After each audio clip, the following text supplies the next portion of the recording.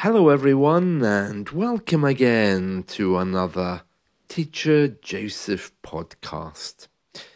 Because I was at the supermarket the other day, I thought that today we could do some idioms related to food, mainly meat.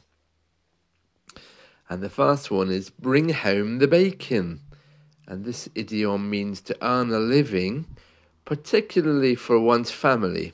It originated from the idea of working to provide essential food items, with bacon being a valuable and desired commodity.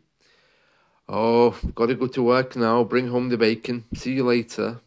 It's used very informally.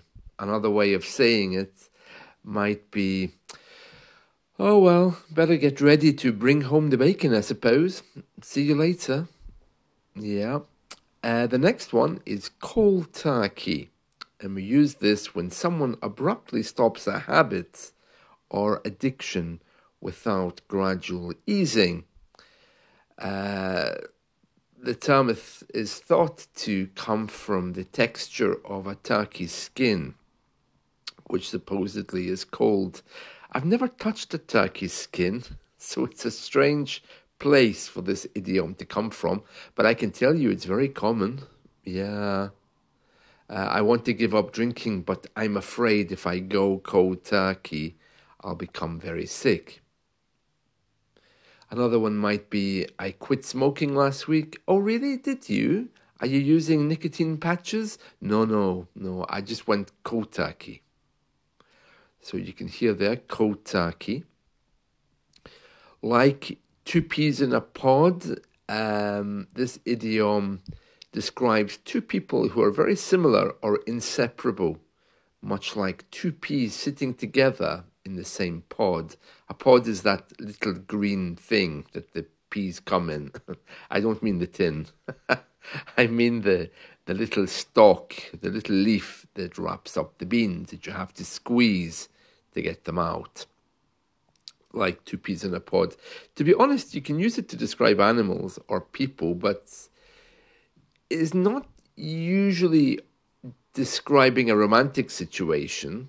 You know, like if you see two people sitting in the office doing the same work, you can say, oh, they're like two peas in a pod sitting there.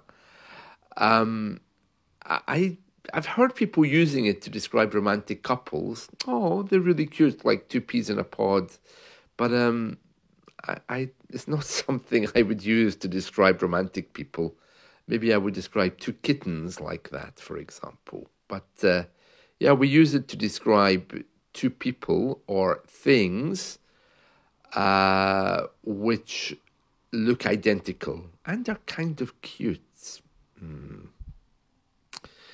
Yeah, okay, so beef up is a good one, and you can say that to your friends, especially if he is acting romantically. You know, if you find a guy who is talking about a woman and he goes all mushy, oh, she's really cute.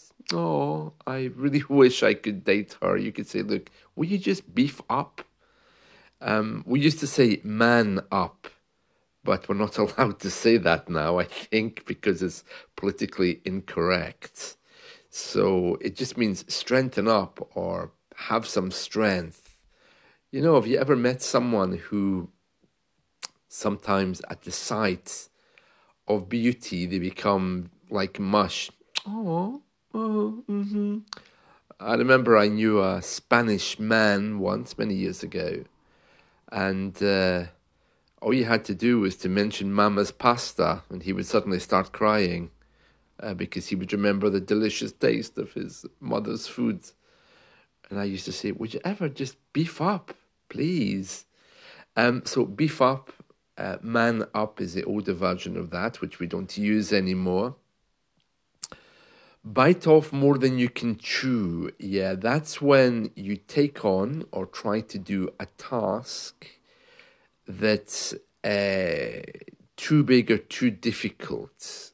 Okay, and the relation to food here is when you take a bite of food, but you can't chew it all because you've got too much in your mouth. So you take on a big task and then discover that you can't continue with it because it's too much.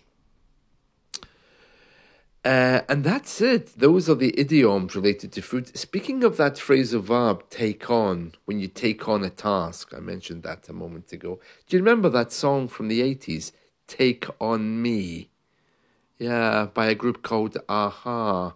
Somebody asked me yesterday what take on means in that song. Yeah, it's got a few meanings. So to take on is when you, just like I used in the idiom, you try to do something. You take it on. So if you take on a big job, you're prepared to do it, you know. Employers use this phrase when they are wanting to employ somebody new.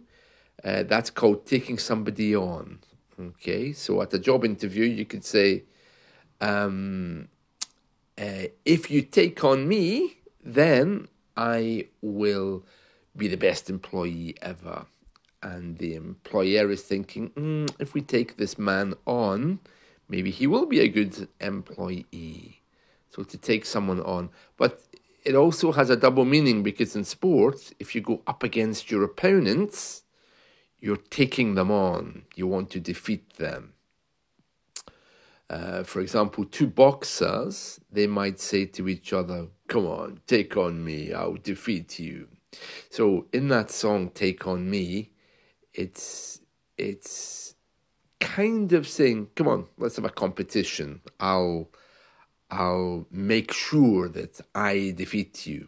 But it's in a playful way, of course, because it's a romantic song. Or it could mean, the other meaning, give me a chance, employ me, for example. So it's a bit of a double meaning, that, take on me. Yeah, but nice song. Didn't they also have that lovely video clip for Take On Me, where they're inside a comic book running through a tunnel or running through the book of the pages of the book, something like that. Lovely song, Take On Me.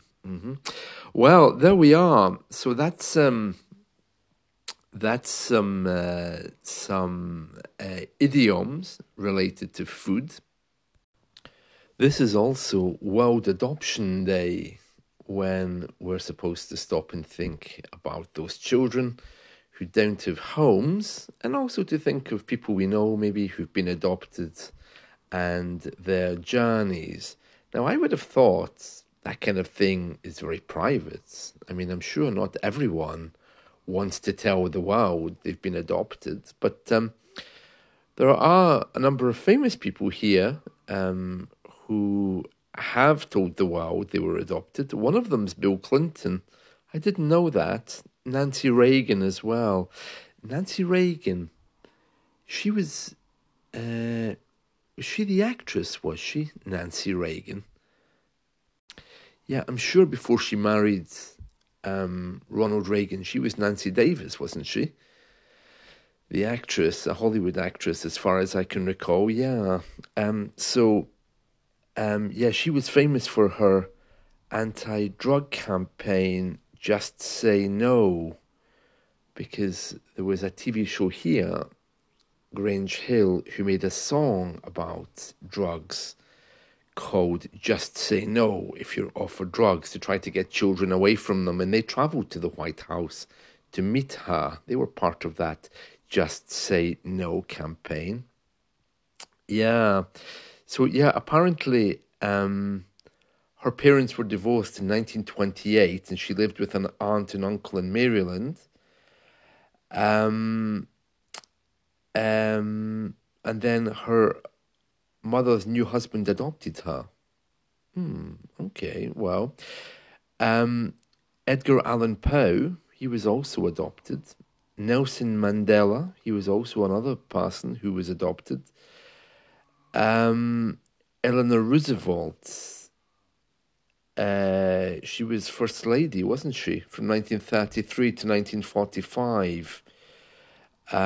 Yeah, she lost both of her parents at age 10, and she was raised by her grandmother.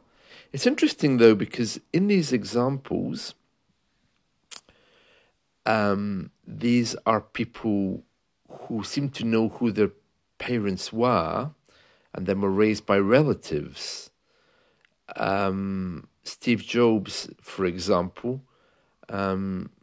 he was born in 1955 to Joanne Carol Scheibel. She became pregnant at 22, and then she gave her baby up for adoption. And then her obstetrician worked with her to find suitable adoptive parents, who were Paul and Clara Jobs. So in this case, it was very clear from the beginning who the real mother was. But some people who are adopted, they don't know anything about the birth parents. And yeah, I had a friend like that. In the old days here in Scotland, there used to be a boat would go from Northern Ireland over to Scotland, because in Ireland